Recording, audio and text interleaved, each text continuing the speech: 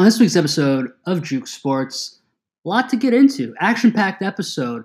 Dive into all this week's headlines and, of course, the biggest one, the breaking news that we find about live while we're recording. Yes, Cam Newton is a Patriot. And here I am, yet again, forced to talk about New England. Jake thinks I owe him an apology. That will never happen.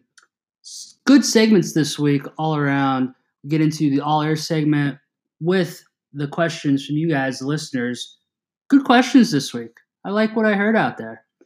Get into that.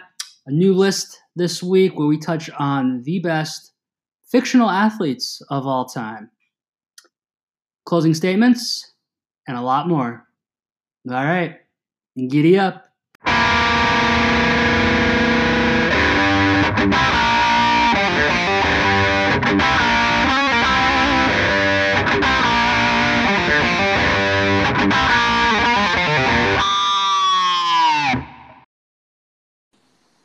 Welcome to another episode of Juke Sports, June 29th, our last episode of June as we head into July. July's my favorite month. Do you know why, Jake? Why? Wow. You don't? Oh, well, I mean, your birthday's coming up. Okay, good. You saved it there. You saved it. I was about to. Oh, man. Oh, come on. How could I forget? Well, I'm not going to make this all about me, but I will say I'm not 30 yet. Honestly, I don't know what age I am turning. I struggled the past couple weeks. I thought I was turning 26 for a little bit, then 27. Who knows what age I really am? I guess I don't know. I think I'm 27. How old are you? I'm 28. You're about to be 28. I'm turning 27 though. I'm younger. No, you're not. You're 28 years old. We had this argument again, and you're wrong. I'm telling you, you're wrong. I was advanced. That's why we were in the same grade growing. Well, we're not going to debate all this. Come on. We got to talk about sports. We're not going to talk about how old I am. But anyway, so a lot to get into today. But first, Travelers just wrapped up. And before we dive into some actual golf, I got to put you on blast a little bit here, Jake. I think it was on Snapchat. You put a picture of you watching golf saying, nothing more therapeutic than Sunday golf or something along those lines. Oh, no. I put there's nothing like laying down watching golf. It's therapeutic. You put therapeutic in there. Yeah, Did you know? It's therapeutic. I agree for the most part. That was a little. You know what that sounded like? What? It sounded like a backdoor thirst trap. Like you wanted people to comment and be like, "Yeah, you know what? It is therapeutic. I do love it." I always said golf is therapeutic. I've said it in previous episodes. When you're, sitting on the couch, laying on the couch, or in your recliner. And golf's on, the soft voices that they use, and how they explain the texture of grass and the weather and the stroke of the game that is one sport I can never be an announcer in. Oh no, you're way too aggressive. But it is. It's like you're taking a yoga class. And they play that soothing music, the soothing sounds in the background. That's how golf is to me, man. It's like it really is. If you watch it at 3:00 when it starts the final round, and most times you fall asleep for a good little quick 45-minute nap, and then you wake up and then they're on 17 or 18. Oh yeah, It's and you hear that. But no, I agree. I would never be able to be like, oh, he was in a nice cut of Bermuda grass, but he's about 145 out. I'd be fired up. The last drive on 18, I don't know if you saw it, but when DJ ripped it down the middle and literally outdrove everyone by 80 yards. Yeah, I'd be going nuts. Oh yeah, exactly. It's not like when you see a dunk or a big make a big play in football and the announcers go wild, or hell, even soccer for that matter. But golf it's just, oh, look at wonderful shot by DJ. You know, it's they don't get into it. I can't. Yeah, I don't know how they contain themselves. They're just I guess they're professionals and I'm not, but whatever. Yes. But no, good round. I lost more money on it. I have not recovered since the Colin Morikawa lip out a few weeks ago. I've been losing money left and right on golf, and I can't overcome it. I don't know. It's frustrating because I'm winning money on NASCAR, and I'm not a NASCAR fan. Like, I know nothing about NASCAR, and I know more about golf than I do, but I keep losing money on golf and winning money on NASCAR. So this is my advice for you in NASCAR. I would just go and see, and I feel like this is logical, but you got to see what drivers do well at certain courses. Like, I'll give you a prime example. This is going deep into NASCAR archives, but in the 90s, there's a guy, Jeff Burton. Okay? Yeah, we all know who Jeff Burton is. Yep. No, Jeff Burton. That's what I said. We all know who Jeff Burton is. Okay, Jeff Burton. Jeff Burton was really great at Las Vegas Motor Speedway. Okay? Mm-hmm. And I remember, like, my dad was in pools and stuff at work, and they would basically pick guys. They would pick numbers, and each driver was like a different number. And he had Jeff Burton for Las Vegas, and I'm like, well, didn't he win like last year? And he said, yeah. So it's just some drivers do well there. Dale Earnhardt Sr. was really good at Bristol and Talladega. Junior was always good at Daytona. Like I said, Burton, Las Vegas. Bill Elliott was really good at Homestead, Miami, and Indianapolis. Tony Stewart, great at Indianapolis. So some drivers are just good at certain tracks, and I think those are the guys you got to put your money on. Well, yeah, I agree, and that's why I'm doing well on NASCAR. I don't need advice on NASCAR, man. I cannot for the life of me get golf, and I'm doing golf where I'm betting on the winner for the tournament. I'm doing head-to-heads, and I'm still losing left and right. I put all my money in for the winner of the tournament for this week was Bubba. He's a 3-time champion at this course.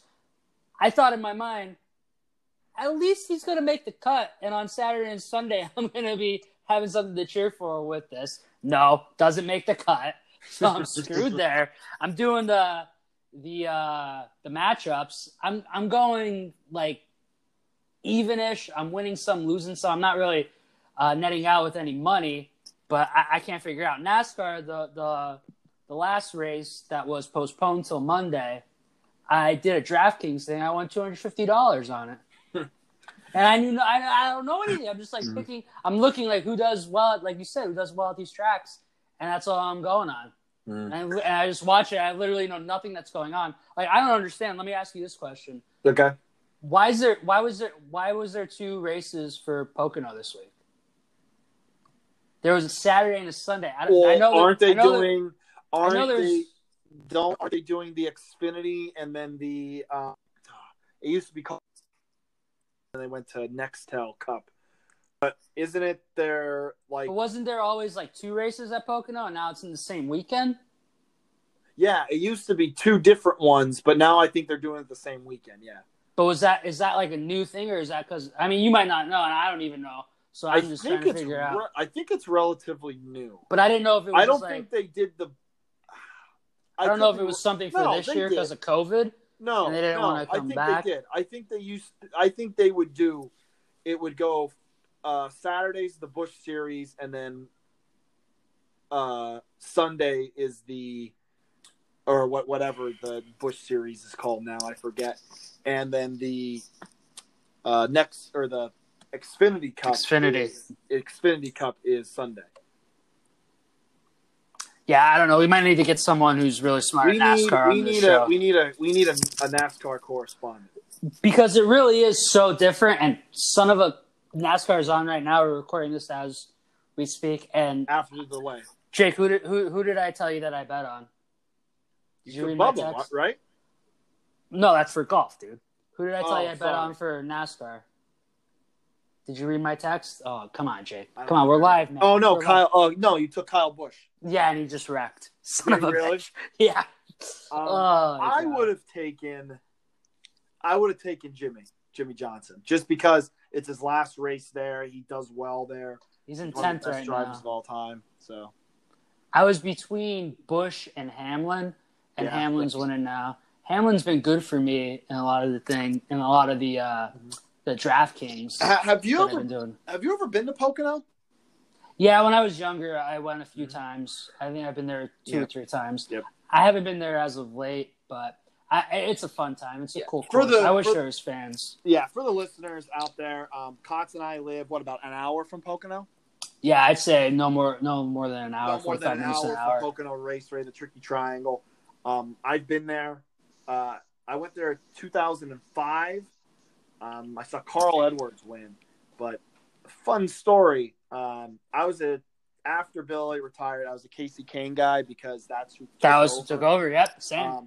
So they have this thing in Pocono. It's called the Chalet Village, and they have all these meet and greets with these drivers. And my dad somehow got a pass to this place. So, and we've been to NASCAR places before. We've been to Dover a few times, which is a great time. If any NASCAR fan in the Northeast, you got to go to Dover, the Monster Mile. It's great. You can see the whole track. It's a great experience. But we went to Pocono, and they had the number 9 Casey Kane, and then they had a 24 Pepsi, which was Jeff Gordon. Mm-hmm. And I said, oh, cool. Like, they have all these meet and greets. Maybe I'll meet Casey Kane. And I got to meet Jeff Gordon, which was awesome. And again, he's a little guy, isn't he? Isn't he like? He's a little guy, isn't he? He's like 5'5". He was short, yeah. My dad made a comment to the lady next to us, who was all decked out in Gordon stuff, about he gets out and he has a security guard next to him. He said, "What did he unbuckle him from his car seat?" And the Gordon people around us did not like that because I had my Casey Kane stuff on. But he was really nice. He talked to me for a little bit. Saw I had a Casey Kane shirt on, and even said, "Oh, I bet you were hoping Casey was here." And I said, yeah. I said, but you're just as good, Mr. Gordon. And he said, thanks. He signed. I still have it. I have a signed cardboard cutout of Jeff Gordon. But yeah, he's a really nice guy. It's kind of cool. Okay, so golf this week was good. Nothing major. I mean, there's some good guys at the top. I thought Phil was going to pull through for a little bit. I was kind of upset that he didn't.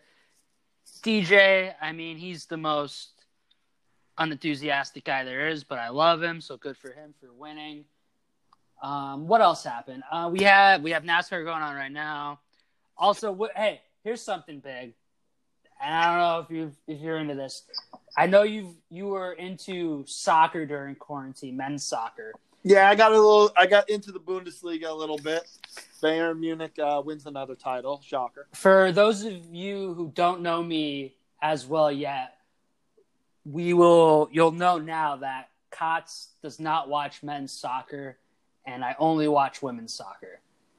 And the National Women's Soccer League came back this week, the first team sport to come back. Touch on swing oil and get into that and the results, and I'm done with this part of the show. So go ahead. All right, so let's give a swing oil update here. First, out of the one side of our bracket, Tiger Woods and Michael Jordan. I mean, they win by 77% against Dustin Johnson and Wayne Gretzky. They are completely running away with this. Well, they won the tournament. It's over. We don't even have to do a finals because, I mean, there's going to be a full-on investigation after this because I'm 98% sure you cheated. No, I'm telling you, I swear. You told God, people. You told some people the way to vote, man. No, I didn't. I did not. I just told people to vote. I didn't tell them who to vote for. But Rory McIlroy and Tony Romo were upset by Phil Mickelson and Charles Barkley, and this is why. This is why the upset happened, because of the polling. Because what matchup? It's not about who. It's not about who. Or it's not about who's better. It's about the matchup. And what do you mean it's not about who's better? It's we let it up to the people, and the people want to see Tiger and Michael versus Phil and Charles. Well, I hate to tell the people. GOATs of the game and the two guys who were taking a back seat to the GOATs for so long, and that's why. Yeah, Tony Romo is very good and could probably be a professional golfer. But guess what? People want to see the matchup. They want to see the number ones against... But they want to see Barkley lose again to Jordan and Phil lose again? It's a good story. It's a good story. But they're going to get smoked. People in sports want to see good stories. They want to see a good story. And that's why Phil and Barkley won with 58% of the vote. Do we have anything else on this topic? Do you want to say anything else? Oh, no. Tomorrow or no, it'd be Wednesday. Wednesday at noon, we'll have our final poll. So make sure you guys find the tweet and vote. It's going to be the number 2 seed, Phil Mickelson and Charles Barkley, against the 1 seed, Tiger Woods and Michael Jordan. I'm going to use this platform to try to get some advice from people. So I golfed this morning, Jake. Yeah.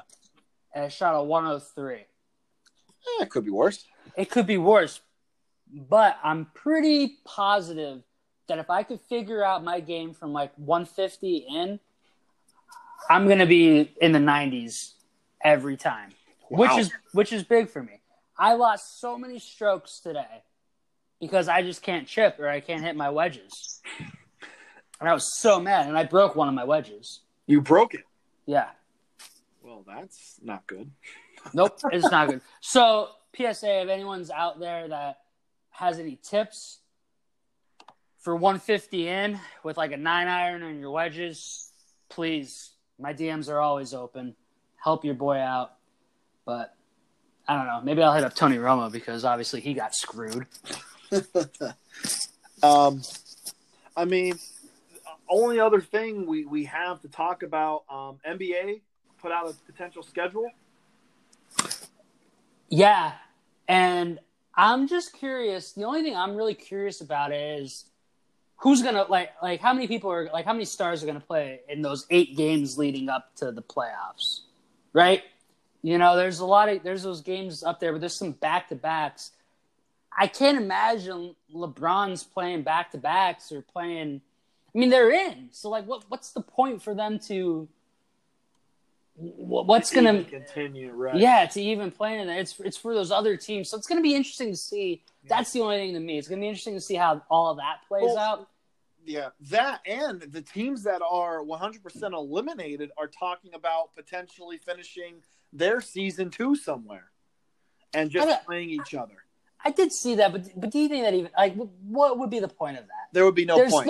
There's no ROI. There's no return on your investment there. There's no reward. I don't think those play. I don't think you make those players do that because there's no ticket sales. I'm sorry. I don't think there would even be interest in it. There shouldn't. I mean, there really shouldn't be. No. Just go play a pickup game then. Do what like Brady and get what Brady's doing in the NFL to kind of pivot really quickly and getting his team members together in not the true fashion of social distancing with like 15 to 20 players. He got called out by the Players Association this weekend. I don't know if you saw that. But wait, who did? Brady and a lot of the quarterbacks who are holding these workouts with a group of receivers, running backs, and tight ends.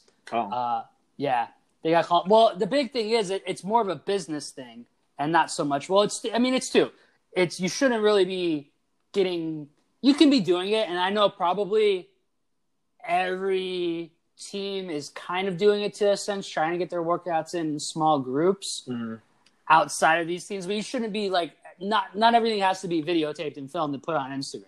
Right. So, like the Brady's of the world, and I think it was Russell Wilson and someone else posted some stuff. But the Players Association is worried because when they go and try to negotiate this year and this season, for the players saying, hey, these guys are putting their lives on the line because no one knows what's going on with coronavirus, the owners are going to be like, well, they don't care. They were out with 15 and 20 of them, not social distancing. So it's more of a business thing that I think people in the union are mad about. But it was mostly a shot at Brady, which I'm all about shots at Brady. I don't know. I'm over my hatred for Tom Brady. Like fully over it. So if the Bucks win the Super Bowl this year, you're just over it. You know, you just accept it. Yeah, that sounded so defeated. I don't care anymore. I mean, you know who the real winner of all this is? And I know it's terrible for me to say there's a winner of all this after COVID, but you see how many games are televised for the Pelicans during this? I didn't see all of them. Are they all? It's the Zion effect, man. TNT, ESPN. That's NBA TV. Yeah, they don't have a lot of ABC, NBA TV. TNT. I mean, the only thing I care. It's the Zion effect, man. And honestly, I don't blame them. I don't blame him. Zion is entertaining, and I love him. I really do love Zion. But I'll tell you what, like the Grizzlies, I think the Grizzlies they have one televised game, and it's against the Pelicans. When's the first game? Do you have the schedule in front of you? I believe the first game is the 30th. And read it through. There's no breaks in between, correct? Up until the last game. Like there's no days like where there's not a game at all, correct?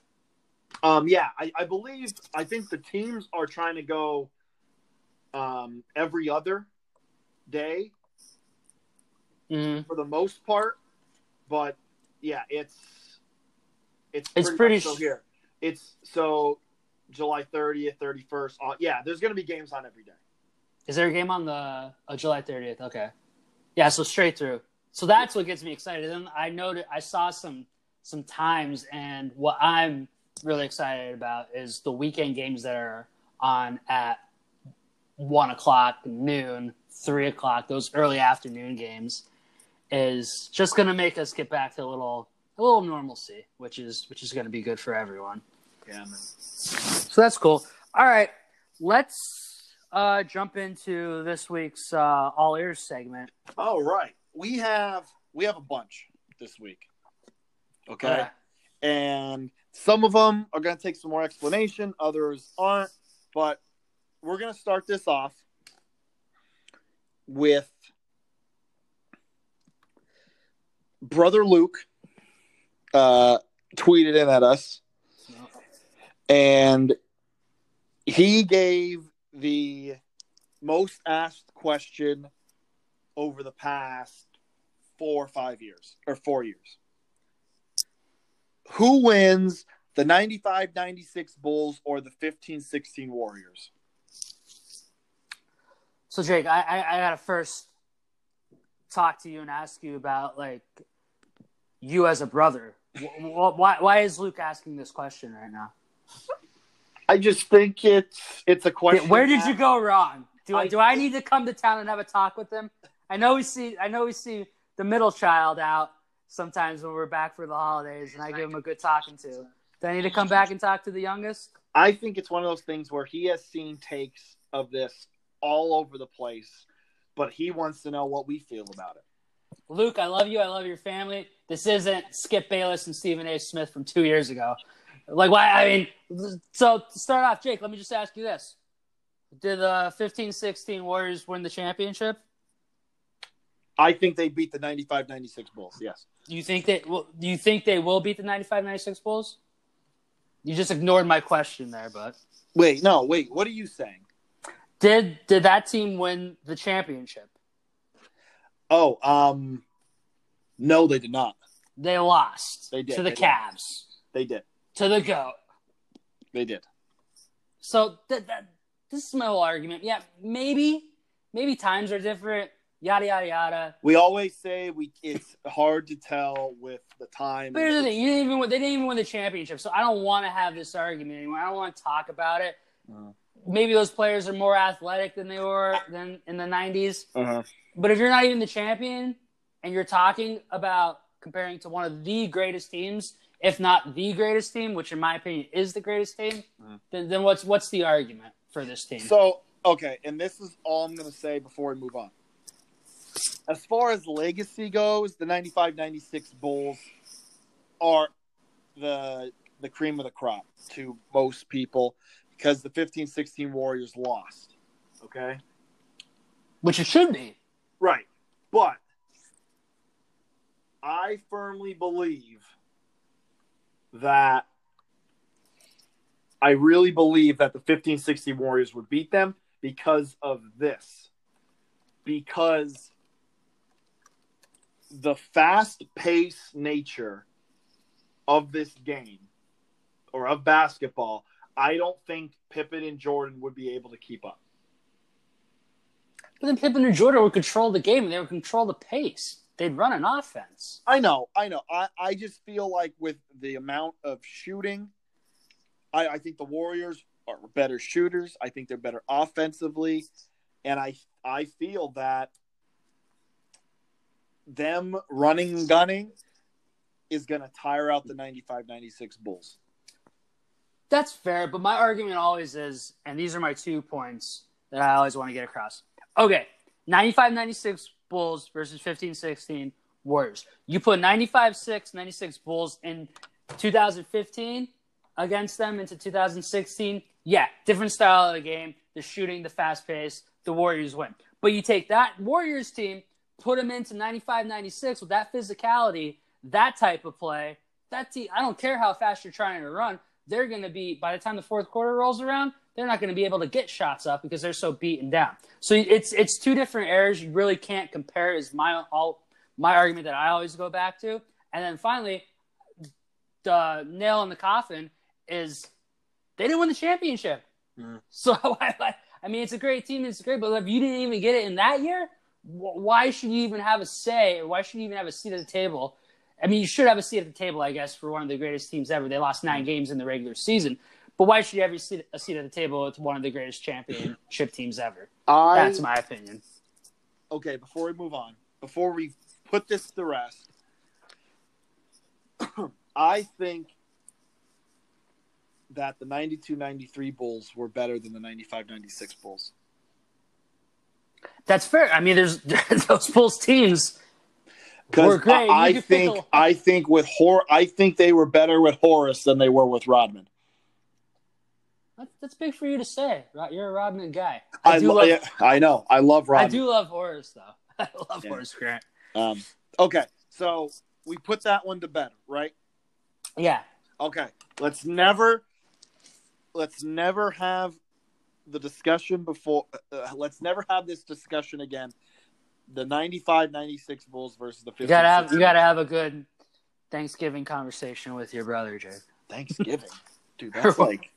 Or whenever, I don't know. All right. I think of holidays, the good drunk holiday conversations.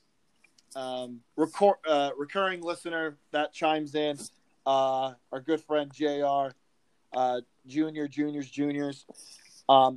He has a question here that I really like. Dream guest that's still living. So who would your dream guest be that's still living? And if you could only ask them 2 questions, what would they be? Wow. So, do you want me to go? I feel you go first. That we might I think we probably have a very similar same dream guest. So I think you want me to take that one, and I feel that you have a few other good sports ones in the back pocket. Is that cool? Okay. I'll take our. I have mine, but I want to hear yours. I'm going to take our boy, and he really is the only reason I ever wanted to play football growing up, and that's my favorite player of all time. Number 54. He's a million times better than Brian Urlacher. He was the best linebacker. That's Zach Thomas. Okay, me, I knew that was coming. Yeah, that's what I said. I figured that might be one of yours up there too. But I figured I'd take that for the both of us. Questions now. That's interesting. I think I have 3 that I would probably want to ask him. But the first one is, for those of you who didn't know this, and I'm assuming a lot of the listeners don't know much about Zach Thomas, but he was a wild man on the field and off the field. So first off, just Google Zach Thomas on YouTube and watch some of his highlights. He was a madman. He was a Tasmanian devil, 5'11" on a good day, middle linebacker, true 4-3 middle linebacker. But he was also wild off the field. And I heard this story, and I guess I would want to ask him it again. But there's a story that him, his good friend Larry Izzo, who was another linebacker who I also love because he was just a grinder. He made it through about 12 to 14 years just on special teams. Right. Lost a little respect for him when he went to the Patriots, but that's okay. Him, Zach Thomas, Larry Izzo, and Trace Armstrong were on the Dolphins in the early 2000s, and they were at a dive bar before a Sunday game on a Thursday or a Friday. And Zach Thomas got bet $100, and this bar was in Fort Lauderdale, $100 to swim out to the buoy in the ocean when like the red high tide flag was up and no one was on the beach. And Zach Thomas, being the competitor he was like, I want to do it, but $100 is like he's the way he phrased it in the article. He was on his second contract, so he didn't need $100. Right. So the pot kept getting bigger, drinks kept flowing, and he went and tried to swim out there. Long story short, because this would be my question for him to explain the story, but long story short, he couldn't make it back, and a random Navy SEAL that just so happened to be at the bar had to swim out and save him. So I would love to hear from his perspective about that story, about how an NFL player almost drowned and a Navy SEAL has to come and save him while you're drunk. And then my second question would be, he was there during the Saban era, and I would ask him about Nick Saban as a coach. And there's also, during that time, there's a lot of articles and stuff that came out about Saban, for lack of a better term, being an asshole to the other coaches, the assistants and the coordinators and things like that.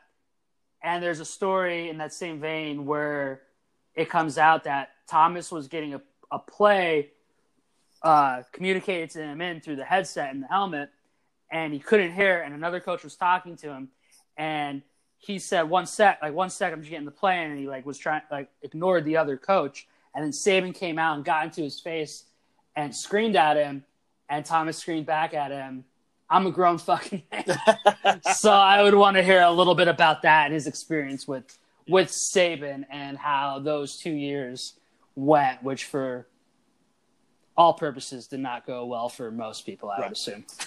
Okay. So that would be my dream guess. And there would be a lot of other questions I want to ask, but those two are my favorites that I could think of. Okay, I would want to interview Chase Utley. Okay. And I would want to ask him, I want every detailed account from Pat Burrell's World Series party, because I heard that this party is stuff of legends and that it happened right after the World Series and that it was absolutely insane. So I would want a detailed description of this party. I want it to be read to me or told to me as if I was there. You know, really quick before you go in there, that should be a kid's nighttime story, lullaby for all Philly parents. You imagine Philly parents, Pat Burrell and Chase Utley went out and got after they won the World Series. It was them and Lidge and Howard and J-Roll. It was apparently it was absolutely epic, and it's one of those places where I wish I could be. I could have been a fly on the wall. The other thing I would want to ask him, and I know this is kind of cliche, but personally, besides the day they won the World Series, what are some of his favorite moments playing baseball? So, because I can assume winning the World Series is number one on that list. So, besides that, what are some moments? So, maybe it was, even though it was even though they lost the World Series, his World Series performance against the Yankees, which was incredible. His Grand Slam, his first Grand Slam in the majors or something like that. I don't know, but I would kind of want to ask him that. But that beat out another question that I would have. And I know. Wait, can I guess the third question? What? Because I was gonna say, before you say, I was going to say, I'm surprised you didn't ask this question. Oh, hang on, because all right, you say yours because I feel like we're gonna say the same thing. But I'm surprised you wouldn't ask him about his appearance on It's Always Sunny and Chase and Mac having a catch. Wow. That would be a great question to ask him how it was. Really? That wasn't going to be yours? No, it wasn't. But that would be cool. How was it to interact with all those guys? Interact with them and become friends with Mac and Caitlin. Yep. So Mac and Dee, because of that, they became friends afterwards. And they were in LA when the Phillies were playing the Dodgers in 2010. Caitlin Olsen, who plays Dee, was pregnant. And the myth, the story goes, or what they say is, Dee's water broke during the game, and we after Matt Stairs hit the home run, we felt like the lead was safe and it was okay to leave to go have the baby. I love it. So, but no, I would have the third question if I had a third. I said my two, but if I had a third, I would ask him to tell me his real feelings about the New York Mets and about New York in general. Because Mets fans hate Chase Utley. Hate him as a Philly. They hated him as a Dodger after he took out Tejada. So I would like to let Chase Utley clear the air about his true feelings for New York City. Interesting. Okay. All right, let's go down the list here. From Reeksy, Madden curse. Will Lamar finish the 2020 season? Interesting. So first, I think we need to answer this if we believe in the Madden curse. And I'm going to say, just by history, it's got to be something. It's got to be something. But guys have beaten it. So I'll say this: what scares me is if Lamar doesn't learn how to slide this year, then I can say it probably is real. Yeah. So I'm gonna to answer it in two sentences. I'm gonna say yes with an asterisk that it is real, and with Lamar being on it this year, it scares me a little more than a true traditional old school pocket passer. But if Lamar learns how to slide, that's fine because running is a huge part of his game. Mm-hmm. You're not going to take that away from him, but it's going to be interesting. Lamar, no curse for Lamar Jackson. I firmly believe Lamar Jackson does not get caught up in the Madden curse. But there's the thing. So then I'm going to say that, he is going to get hurt then if you're just not going to say it. There are guys that beat the Madden curse. Eddie George beat it in 2000, which was my That was first 20 years ago, man. Hang on. I'm bringing up more. Ray Lewis had an all-pro season. He doesn't count. He was on it in 2005, although I think they were bounced early that year. He doesn't count because he's a bad person. Larry Fitzgerald and Troy Polamalu were on the same cover. Larry Fitzgerald did pretty well. Troy Polamalu, though, did get injured. Drew Brees had a really good year. But here's the thing. If you want to count Drew Brees for the Madden curse, he had a really great year, but they were upset by the 7-9 Seahawks that game. Was that the wild card game? That was the beast mode game. Yep, I remember that. Calvin Johnson had a great year. His year on it. So, some guys beat it. And I think Lamar Jackson is the next guy to break the Madden curse. But here's the thing. There's definitely some sort of curse, not even if you get hurt.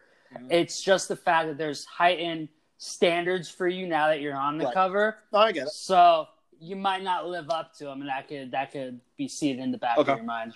All right. This next one from Dr. Dylan Lausk, MD.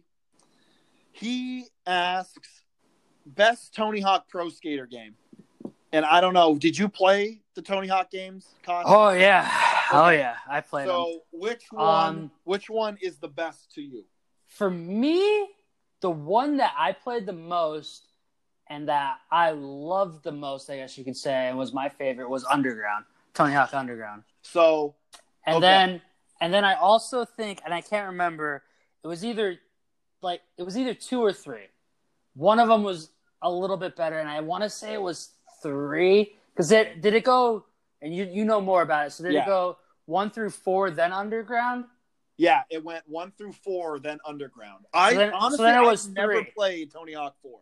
It was 3, yes, because it was 3 in Underground. Because I remember I liked 1 and 2. 2 was really good. 2 was way better than 1. But then I played 3, and I was like, I love this. This is a great game. 4, I played a little bit, didn't like it. And then when Underground came out, I was like, this is better than all of them. Yeah. So Underground would be my favorite. Okay. Kotz, I'm going to agree with you. So here's my layout for it. Underground is my favorite, just because the story mode was incredible. That's what it was. That was like the first time that story great. mode became like a real thing, in my opinion. Because before it was just you finished the goals and stuff, the challenges, but the Underground with the actual story mode was excellent. And you make your own guy, and you go through, becoming a pro. They tried to heighten up the antics with Underground 2, which was fun, but the Underground 1 to me Underground 1 is the best game. But I will say this.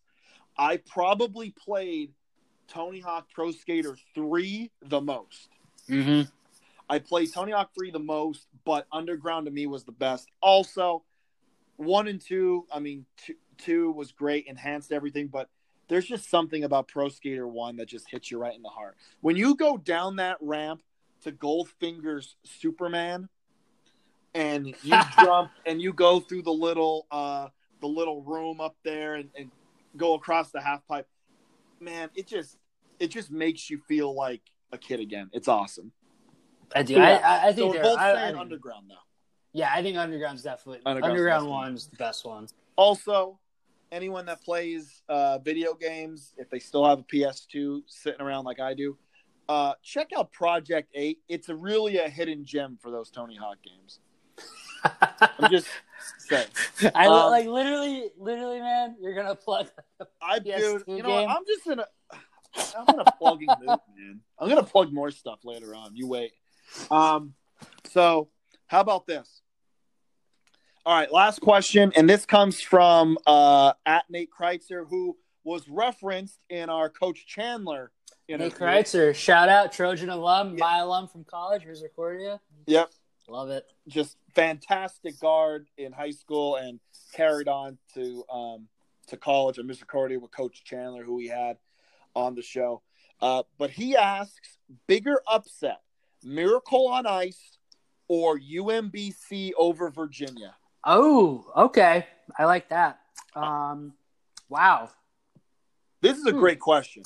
Jake, explain Miracle on Ice. So I think everyone knows UMBC over Virginia, but explain the dynamics of Miracle on Ice for listeners. All right, so Miracle on Ice. So 1980 in Lake Placid, New York, the highly favored Soviet Union team that, listen, all these players did for the Soviet Union was basically train as hockey players for their country. The United States was not allowed to use professional players, or the Olympics didn't allow professional players. So technically, even though all these Soviet Union guys were in their late 20s, early 30s, and that's all they did, they technically weren't professionals. So the United States and other countries, they would just have college kids, amateurs. So the United States took a lot of guys from Boston, took guys from Minnesota, and all across the country to create this team under Herb Brooks. And they're all 20, 21, 22 years old. And the first time they played the Soviet Union, it was in an exhibition game, and they got beat down. They got beat down pretty bad. Also, just to show you, the Soviet Union beat the NHL All-Stars. So think about that. Yep. So the Soviet Union beat a professional league's best. And then in the semifinal game, the Soviet Union played the United States, and the United States ended up beating the Soviet Union enhance the Miracle on Ice. So what happened in the next game? In this United States win? Yeah, so the United States next played Finland and won. Yeah, the people forget that wasn't even the gold medal game, that the United States had to then go play Finland, and if they beat Finland, then they'd have the gold. And actually, if they would have lost to Finland, I believe with the points, again, correct anyone that's listening, correct me if I'm wrong on Twitter. I'm opening that up, but I believe if the United States would have lost to Finland, then the Soviets would have jumped the United States and would have grabbed the gold. Because of how the points worked. This is a tough one. Yeah. Honestly, I don't think it's that tough. I think you're going to say Miracle on Ice. Miracle on Ice is the bigger upset, without question. And here's where I'm going to disagree with you. Okay.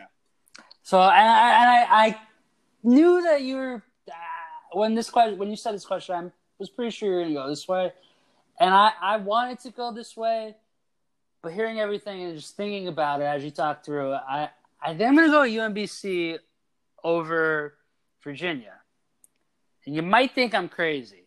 Well, tell me why, and I'll tell you if you're crazy. Well, I'm getting there. Relax. So I think as big of an upset as that was for the United States, and this pains me to say, but I think it's glorified and heightened by what it was. It was Olympic. It was the United States. Middle of the Cold War. Middle. Yeah, exactly. There was a lot going on. So the fact that it pretty much brought a whole country together and won it for the United States takes it to a new level. Not to take away anything from what those kids did and what they won. Yeah. But I think it could happen again to the point where I feel like someone could pull that big of an upset again in hockey, in the Olympics, etc.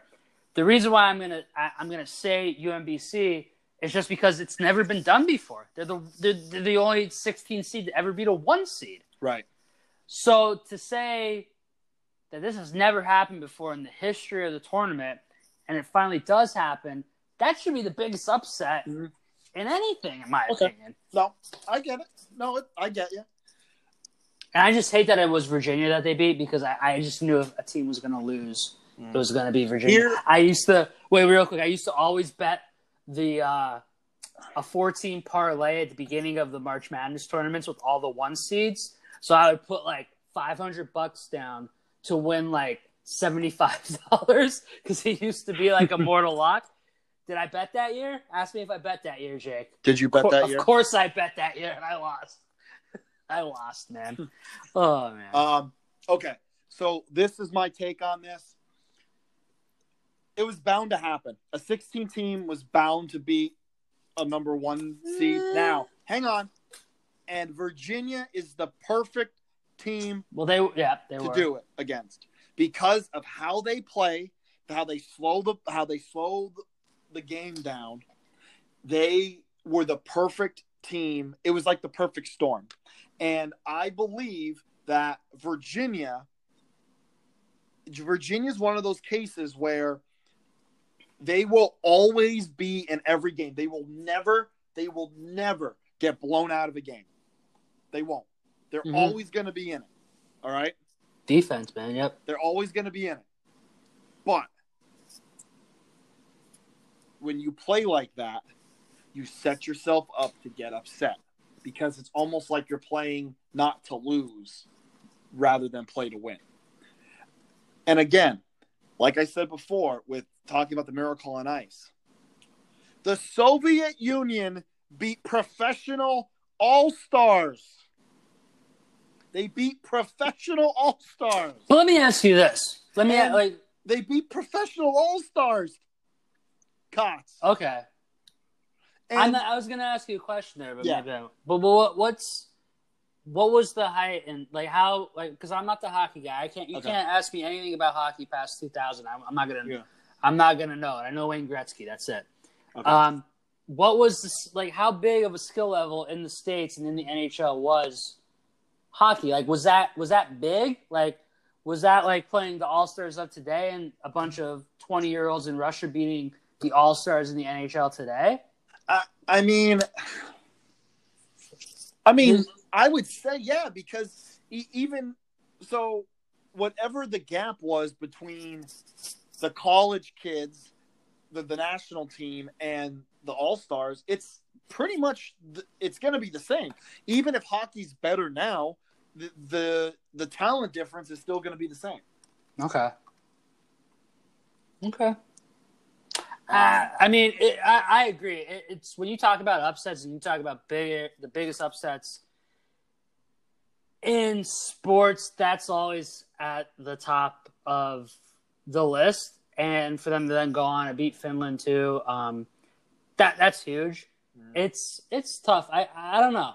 I mean, I'm not going to argue. I mean, I'll argue just to argue and give my take on. Although, hang on, I do want to say one thing though. I know I did say that Virginia, that type of style of play, always keeps them in games. Even though the game they did lose, they got ran out of the building. They got destroyed. UMBC was not missing. UMBC in the second half just took them to the woodshed. But I'm saying the Miracle on Ice is the bigger upset. Yeah, you could debate this one for a while. I think great great question.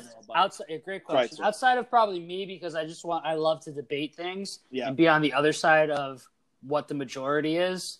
Mm-hmm. You ask 99% of people, they're going to say Miracle on Ice. That's the bit when you say biggest upset in sports history. That's pretty much what everyone will say, Miracle on Ice. Right. But you can't discredit what UMBC did because no one's ever done it before. And like you said, it was bound to happen. I don't like that. I don't like that cliche, and I don't like that because if it's bound to happen, then it should have happened earlier. It should have happened before. It should happen again. Is it going to happen again? Maybe, but I don't know. It's interesting, but I don't want people to think I'm less of an American because I didn't pick the USA team. I don't think so. Okay, so before we get to our list segment, Kotz, we have breaking news right now. Breaking news? Are you ready for this? I'm ready. I don't know what it is, so tell me what's going on. I can't wait to hear you. This is going to be so good. So, via Adam Schefter. Hang on a second. I'm trying to find the actual tweet here. Oh, you son of a bitch. Oh, my God. Former NFL MVP Cam Newton has reached agreement on a 1-year incentive-laden deal with the New England Patriots. League sources tell who is that? Chris Mortensen and me from Adam Schefter. Newton now will step into the mix to try to help replace former Patriot quarterback Tom Brady. I'm sorry, but I would like an apology, Kotz. I'm not giving you shit because you did say this like 9 weeks ago, so I'll give you credit for that. Wow. I'm not happy about this, man. This isn't good for us as fans. Well, this is not a Dolphins podcast, but no, this is not good for us. So a couple things real quick. I'm happy for Cam. Yeah. I'm happy he got a job there, and I think this is a job where I mean, we said it weeks ago. You kept saying that he was going to go to the Patriots. I didn't think so, just because of the style of play and what Belichick does and what that offense does. Yeah. But if he wants to be a starter, I mean, all you got to do is beat out Jarrett Stidham, boy, and you're good. And Jarrett Stidham is like 1 for 3 with an interception in his career. So I'm telling you, it's going to work. I firmly believe this is going to work for Cam Newton. I don't know. He's not going to have the same success as Brady, but they're going to be in contention. But it can. If Cam and Belichick and all build an offense around, okay, we're not what we used to be. And they don't have the receivers that they used to have, but they do have the running backs now. So if you want to run the ball 30, 35 times a game, Cam's sitting back in the pocket, running some play action, sitting in the pocket, throwing 20 to 22 times a game, that I like. And if he can turn into, and I hate this term and this cliche, but if he turns into a game manager and just doesn't lose the game for them, this could work. I mean, he scares me more, and you got a game plan around Cam a lot more than the 4 passes that Stidham threw in his career. Yep. No. Yep. Oh, boy. Oh, man. All right. Well, let's get into our list segment this week. Let's do it.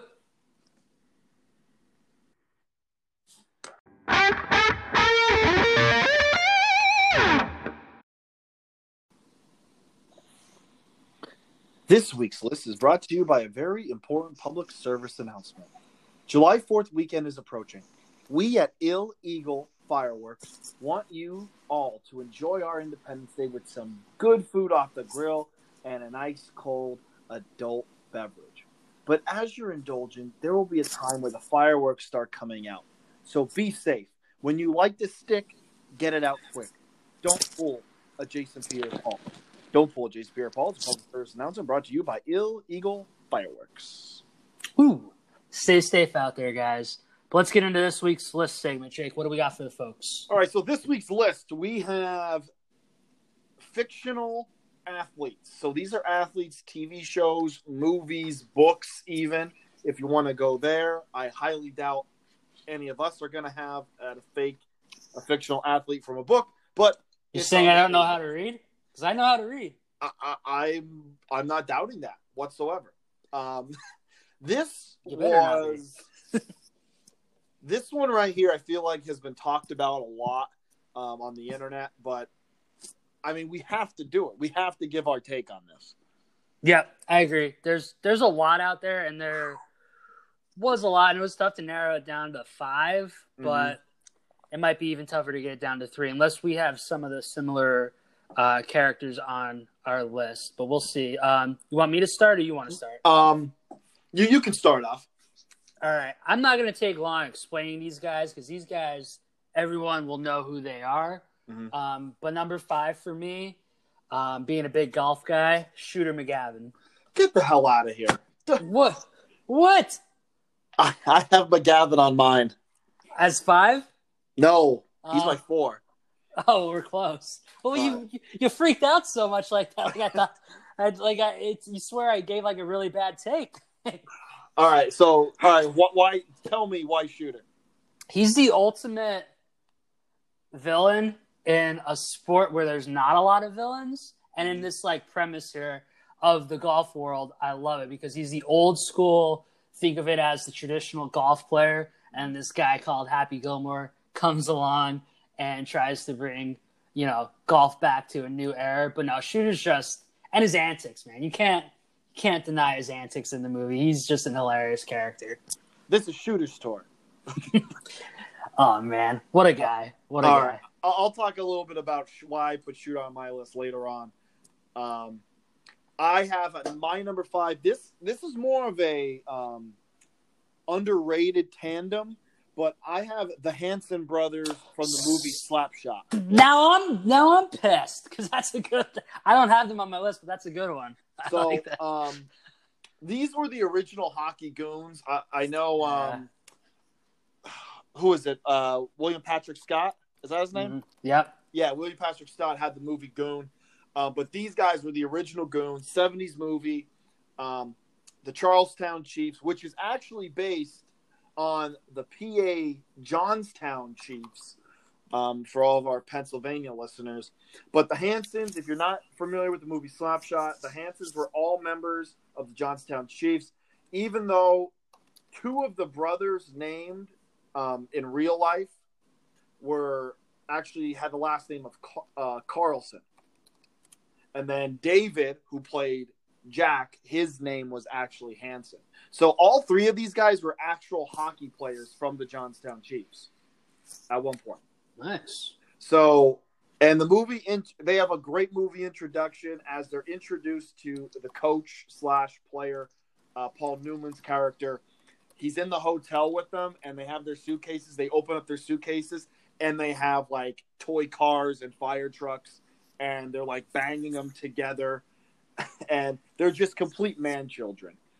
Yeah. But they love to start fights. Their fight before one of the bigger games is a classic sports scene, just an all-out brawl before the game even starts. So, yeah, these three definitely some of my favorite that maybe some people may never even heard of. So check out Slapshot if you've never seen it. Oh, man. Good movie. I didn't have them on my list, but I had another set as my honorable mention of not them, but little hockey duo as an honorable mention, which we'll get into a little bit later. All right. So we know your number 4, so just say your number 4 and give us where I am. So Kotz said Shooter McGavin. Shooter McGavin's my number 4. I think a lot of people thought if I was going to go with someone from an Adam Sandler movie, I would have picked Happy Gilmore or Bobby Boucher or even Paul Wrecking Crew in Sandler's version of The Longest Yard. But I'm going McGavin. Like Kotz said, one of the best sports movie villains, especially in golf where there's not a lot of big movie villains. I mean, maybe the rich guy from Caddyshack. But other than that, there's not a lot of villains in golf. Whether it was him pulling off the 9th green at 9 trick or buying poor Mrs. Gilmore's house at an auction, I mean, Shooter was just the best. He was awesome. It's a guy you'll love to hate. Also, the Twitter Shooter McGavin Twitter account, fantastic follow if you haven't followed him already. And make sure when you follow him, message him and say Juke Sports sent you. Well, nice little plug there, Jake. But man, I was about to interrupt you there because you did say my number 4. So this is getting off to an interesting start there. But number 4 for me is Bobby Boucher. Bobby Boucher. The water boy, man. Mm-hmm. And when I was thinking about these lists, I'm thinking about like characters as a whole, and this guy had some of the best one-liners in the movie and just lines all together. I mean, I don't know. I know it's a family show, so I'm not going to say the line about what he says about Vicky in the shower and her, but I mean, like these lines were classic lines and just hilarious lines. And essentially too, when Coach Klein is talking about Gatorade and how it quenches your thirst, and he's like, well, you're drinking the wrong Gatorade or the wrong water. And he goes H2O. And I mean, like, come on. Like some of these lines were hilarious. And this guy was just he's what a linebacker should be, man. You know it, Jake. You know it all too well. I know. Sandler's facial expressions, like if you just watch him and his facial expressions, hilarious. Like exactly, like even the smallest thing in The Waterboy, even all these years will still make you laugh. Like even him saying like Captain Insano shows no mercy, like in that voice of his, it's a great movie. It's hilarious. Oh, so that's my number 4. Okay. You want me to do my 3 then, so we keep going in the same order? Yeah. All right. So this one I think you're going to have issues with. Okay. And it's from a TV show. Probably a show that you didn't watch. Okay. But I don't know why, because it's a great show. Okay. I'm going with Tim Riggins from Friday Night Lights. I figured when you said TV show, I figured you were going there. I mean, I don't have a problem with it. I didn't really follow Friday Night Lights like everyone else, but I do know that Tim Riggins is a great character. Listen, he did one thing wrong throughout his time as a character portrayed, and that was very early on, where his best friend, the quarterback, Jason Street, gets paralyzed by an unforeseen hit, and then Riggins goes ahead and steals his girlfriend. But, who you got number 3? My number 3. Shane Falco. Oh, you son of a bitch. Oh, it's my number 2. On yours? It's my next one, yeah. Jesus. God damn it. So hang on. Before we even go. This is why we need the intern to do more work and coordinate. But you know what? Like, anyone who's listening, though, like, think of it like this. Kotz and I don't actually talk about our picks and, like, our reactions are genuine. There's no pre-production. We always end up having at least one guy on each other's list. God. But yeah, Shane Falco, Footsteps Falco, went from blowing the Sugar Bowl to cleaning barnacles off yachts and then being a folk legend with the Washington Sentinels. When he led them to the playoffs right before the strike ended, he gets the girl and gives one of the best movie lines ever. Pain heals, chicks dig scars, and glory lasts forever. Honestly, Kotz, I see myself as a Shane Well, you think I'm not a quarterback. You think you're Keanu Reeves, so that's why. I never said I think I'm Keanu Reeves, but I just say I see myself. If there's going to be an actor that played to Shane Falco a lot, except that he went to a Division I school. He was a quarterback, played in the NFL, and also has a cheerleader girlfriend. But other than that, I close similarities. I relate to him. But no, if there was a movie based about your life, you would want Keanu Reeves to play. Don't lie. Probably. Yeah, I know you. Yeah. Or I've been told I look like the guy from John Tucker Must Die. So whoever that guy is, I guess he could play me. I mean, that guy's way more ripped in that movie, so maybe if you like. But no, I'll definitely take Keanu Reeves playing me at 100%. So, everything you said about him for my number 2 is what I was going to hit on. But for me, the ultimate reason why he's number 2 is because he had the ultimate power move. He lived on a freaking boat. He did live on a boat. He lived on a boat. And the boat wasn't nice, though. That doesn't matter. You have a boat. Like, it doesn't matter if you actually live on the boat, right? In this case, he did live on the boat. Mm. But if you have a boat and you take a lady back there, no matter what, she thinks, oh, this guy's got a boat. He also must have a house, too. But little do they know. He does not. That's where you actually live. How did he get mail? Did he get mail? I'm sure there's like P.O. boxes or something at the harbor or something. Yeah, true. Wow, that was a deep that was like an adult question there. I don't know how he pulled that up so quick. Like P.O. boxes, what? Oh my god. Okay, so that's who I had number 2. So you want me? I'm worried about who our number 1s are going to be. Okay, well here's my number 2, and honestly, he's probably your number 1. He might be your number 1, but my number 2 is Ricky Wild Thing Vaughn. Yep, that's my number 1. Okay, so the Wild Thing from the California Penal League.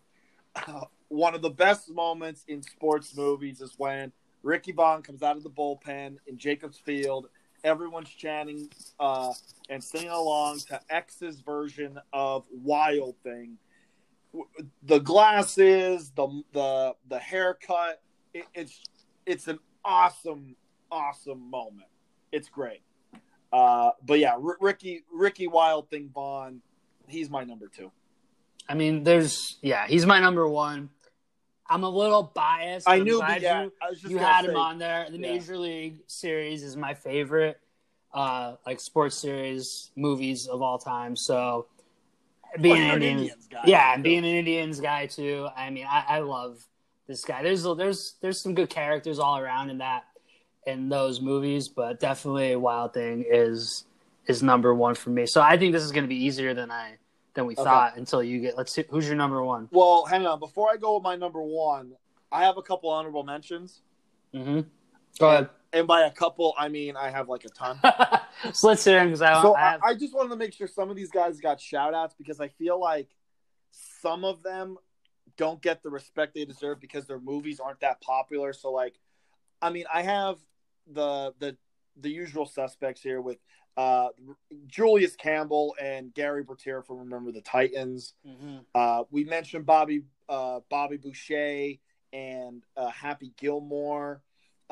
Willie Beeman from Any Given Sunday. Yeah. Paul Crewe, the Burt Reynolds version of The Longest Yard. Oh, by the way, since we're on the topic here, not to get too far off track, but so there's the original Longest Yard, and then there's the Adam Sandler remake. So here's the thing. The game in the Burt Reynolds version is 100% better.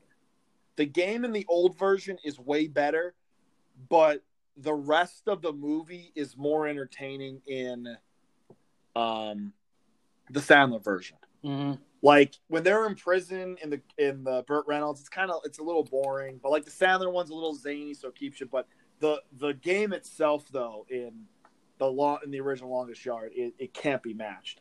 That's my little plug for the original Longest Yard. Let's see here. Who else? Oh, Varsity Blues. Pick a guy. Yeah, really. Lance Harbor, Mox, Billy Bob. Tweeter, all great characters. Koch, you remind me of Tweeter a little bit. I get that a lot. I do get that a Tweeter. lot. I get that a lot. Here's a movie that doesn't get enough credit. The Program.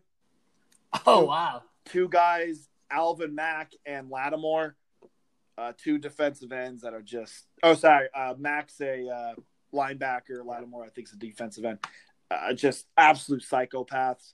Rod Tidwell from Jerry Maguire. I had to throw him in there. This next one. I know this will be my last one before number one. Probably one of my favorite Bill Murray performances, but Big Ern McCracken in Kingpin. Wow. Have you ever seen Kingpin? Yeah, one time. A long time ago. Well, yeah. So, for those of you who don't know, Kingpin is a movie about Woody Harrelson. He's a bowler, and he comes across this guy called Big Ern McCracken, who's a professional golfer, and some things take place where they end up hating one another. But it's a great movie, originally based in Scranton. I don't know if you knew that, Cox. I did not know that. No. Yeah. Roy Munson, the lead character, Woody Harrelson, is from Scranton in the movie. But anyway, yeah, Bill Murray at his best, just his one-liners in there. Again, things that when you say them out loud, you don't think they're funny, but just coming from Bill Murray, they're absolutely hilarious. But yeah, check out. Really quick on Bill Murray. Is it weird that I just don't like outside of movies? I don't find him that funny. Like he's not. He's really not. Like if you have a conversation or he's getting interviewed, I'm like, why is this guy so funny in a movie? Oh, but then with the golf. He was on golf. Oh yes, with the Woods and Nicholson. Yeah, I was like, what is he doing? What's he saying? It's like, what is that? Yeah, but do love his movies though.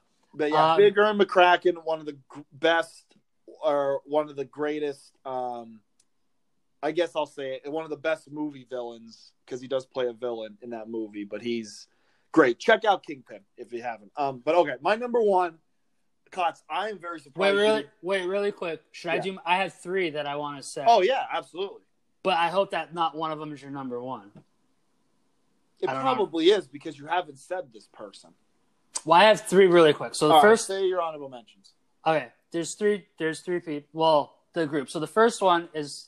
The whole, just like you said with Varsity Blues, just take your pick from the movie The Sandlot. Oh, yeah, absolutely. Squints, Benny the Jet, whoever you want to, Smalls, whoever you want to talk about there. Good characters there. Also, I mentioned it, I alluded to it a little bit earlier, but the Bash Brothers from the Mighty Ducks. Oh, yeah. Those guys absolutely were awesome. Mm-hmm. Love those guys. And then finally, from a series, from a series that I also love, and RIP, I think Apollo Creed was amazing. Wow. Carl Weathers is still alive, isn't he? Well, yeah, but in the actual series. Oh, okay, yeah. Apollo Creed does Apollo. You put Apollo.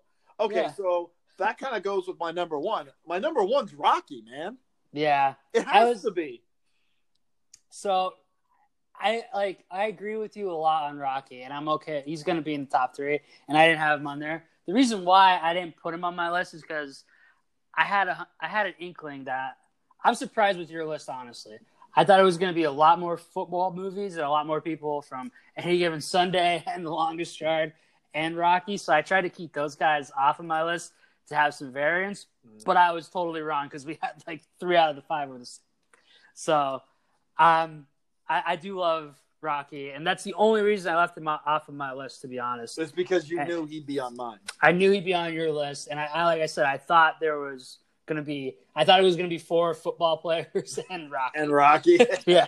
Come on, I'm more well-rounded than you give me credit for, man. In terms of what? Sports movies? It's in what my interests. I'm not. Do you really want me to comment on that? No, I don't. Okay, so my number one's Rocky. My number one's Rocky, and this is why. there are people who believe Rocky was a Is real real. person. Yeah. Not that like he was, because he's kind of loosely based around Rocky Marciano and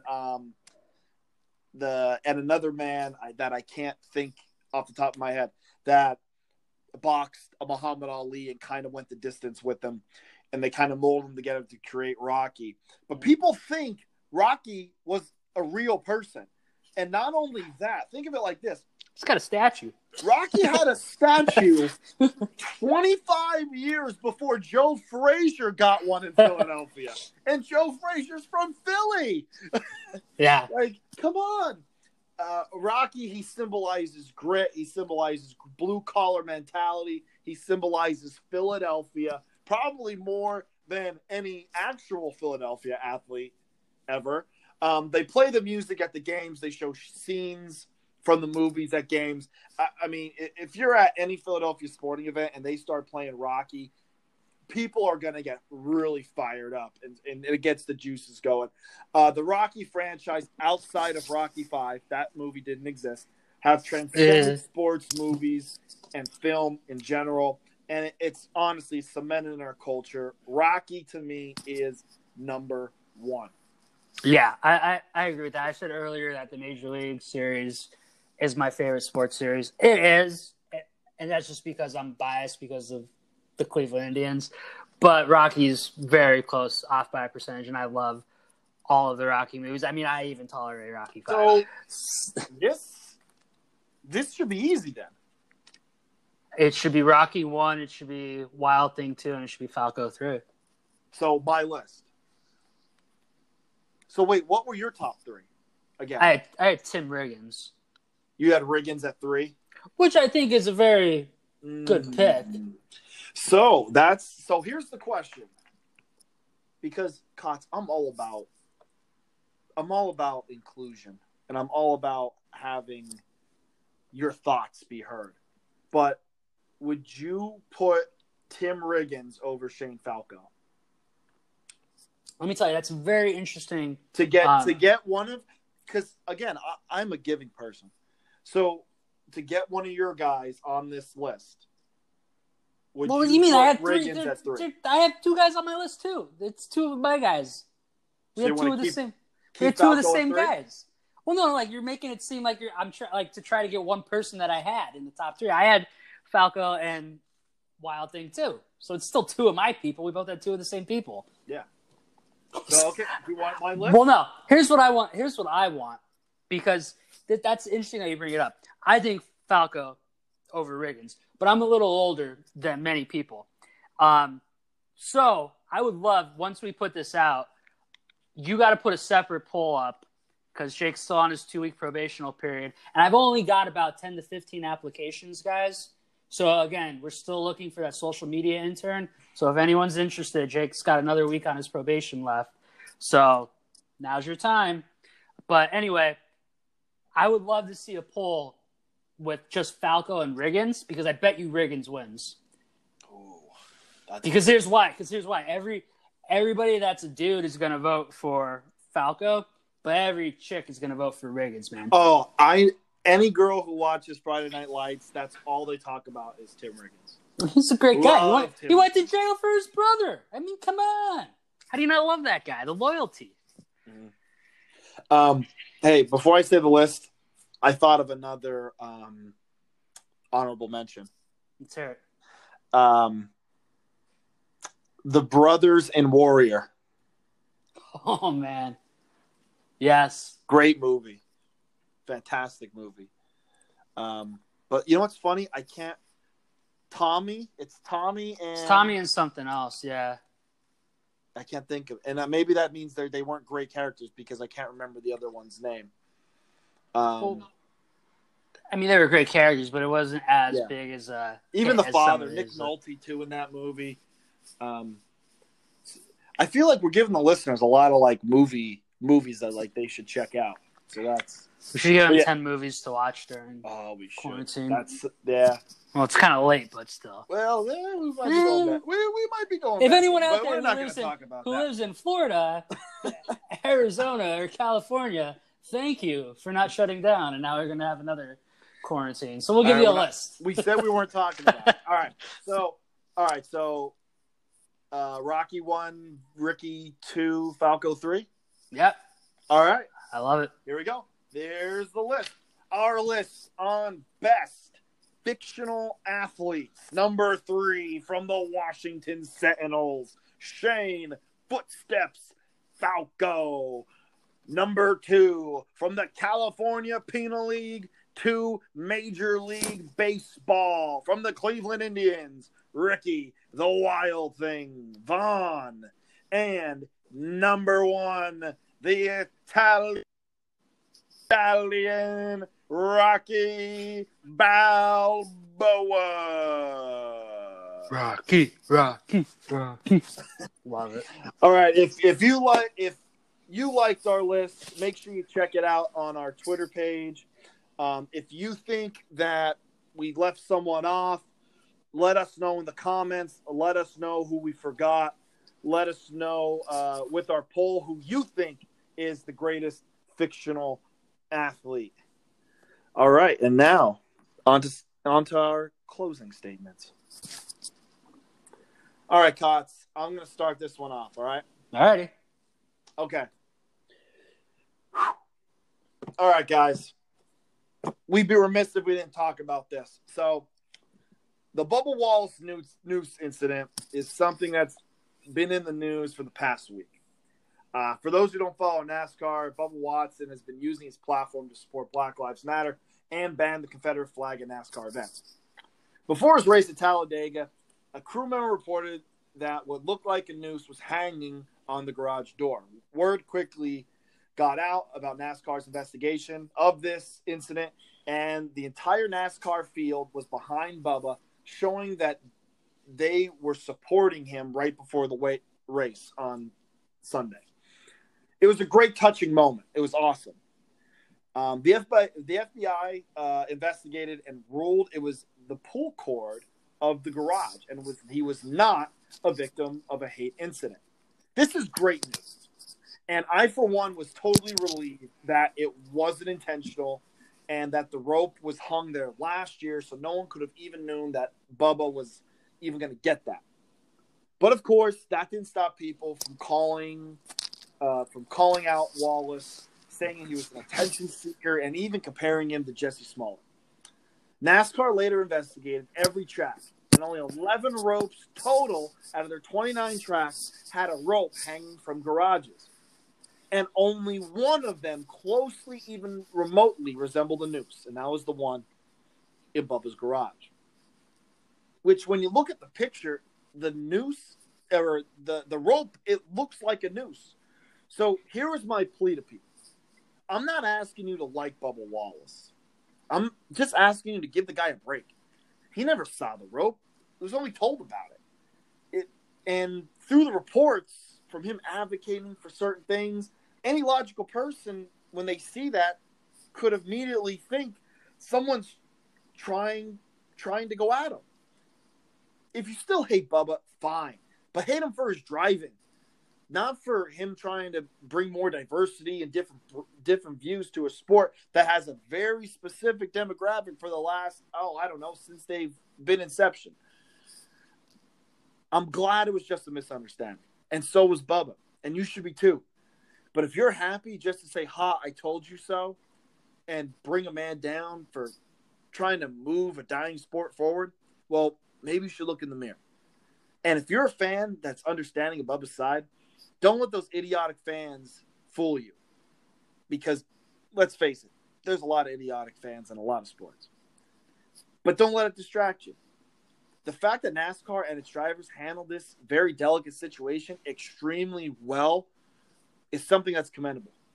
And honestly, I applaud them for it. NASCAR's going forward, and I can't wait to see what it brings. Kotz, to you. I'm just going to say, really quick before I get into mine, it's just absurd what these things turn into. And how, we should be happy and celebrating what the FBI found out. And yet, still in this country, that has turned into, it's just more hate gets spewed out for something like it. It's unreal. It's unreal. I don't understand. I don't know where we went wrong. But I'll say this. NASCAR's won me over, man. I'm like back into NASCAR. I don't know why. It's a shame. It's a shame Pocono's on delay. Yeah. But I mean, the doubleheader is kind of cool though. I enjoyed that. Yeah. But let me quickly jump into my closing statement before we wrap things up. It's kind of a two-parter in one for everyone out there listening. So over the weekend, baseball's back, so we're getting baseball back. Hopefully everything goes great through spring training and no more crazy outbreaks happen. But over the course of the weekend, the odds came out. And you're probably thinking, Kat's going to give you some picks. Who's going to win the World Series? No, come on. I'm better than that. The odds came out for the first Astros pitcher to be hit by a pitch. And You mean player? Player, yeah. Sorry. Player to be hit by a pitch. And there's some good ones in there. So to start this off with first, I mean, you got Bregman at plus 350, Correa at plus 400, Altuve at 400, and Springer at 400. So it's going to be one of those four. Let's put it out there. It's going to be one of those four. Brantley's at like plus 1,600. Reddick's at plus 3,000. Like someone's going to get hit before they get that far in the lineup. Bregman, Correa, Altuve, and Springer are your top four. And I'm putting my money on, and again, you have to see how it turns out with how their lineup shakes up. But Springer batted leadoff a lot last year for the Astros.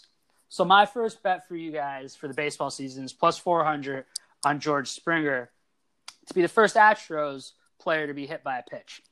Now, second part of my closing statement is I want to open up my services to all Major League Baseball teams and fan bases out there. Here's the thing. We alluded to this about 5 minutes ago. I'm about 5'9" on a good day, 180-ish, a lot of bulk. But I throw upwards of 62 miles per hour, but I could damn well beam a 6'3", 210-pound batter. So here's what it is. I'm putting my services out there. I'll take the league minimum. You sign Cots. I'll be your man to just peg every Astros player you want me to peg, so your actual players aren't getting suspended or tossed for the game, and it's just me. I'll be your modern day. Oh wait, we just talked about it. Wild Thing, if you would say so. All right, guys, that's all we got for you today. Another episode of Juke Sports. We'll be back again next week with a fresh episode. But until then, adios.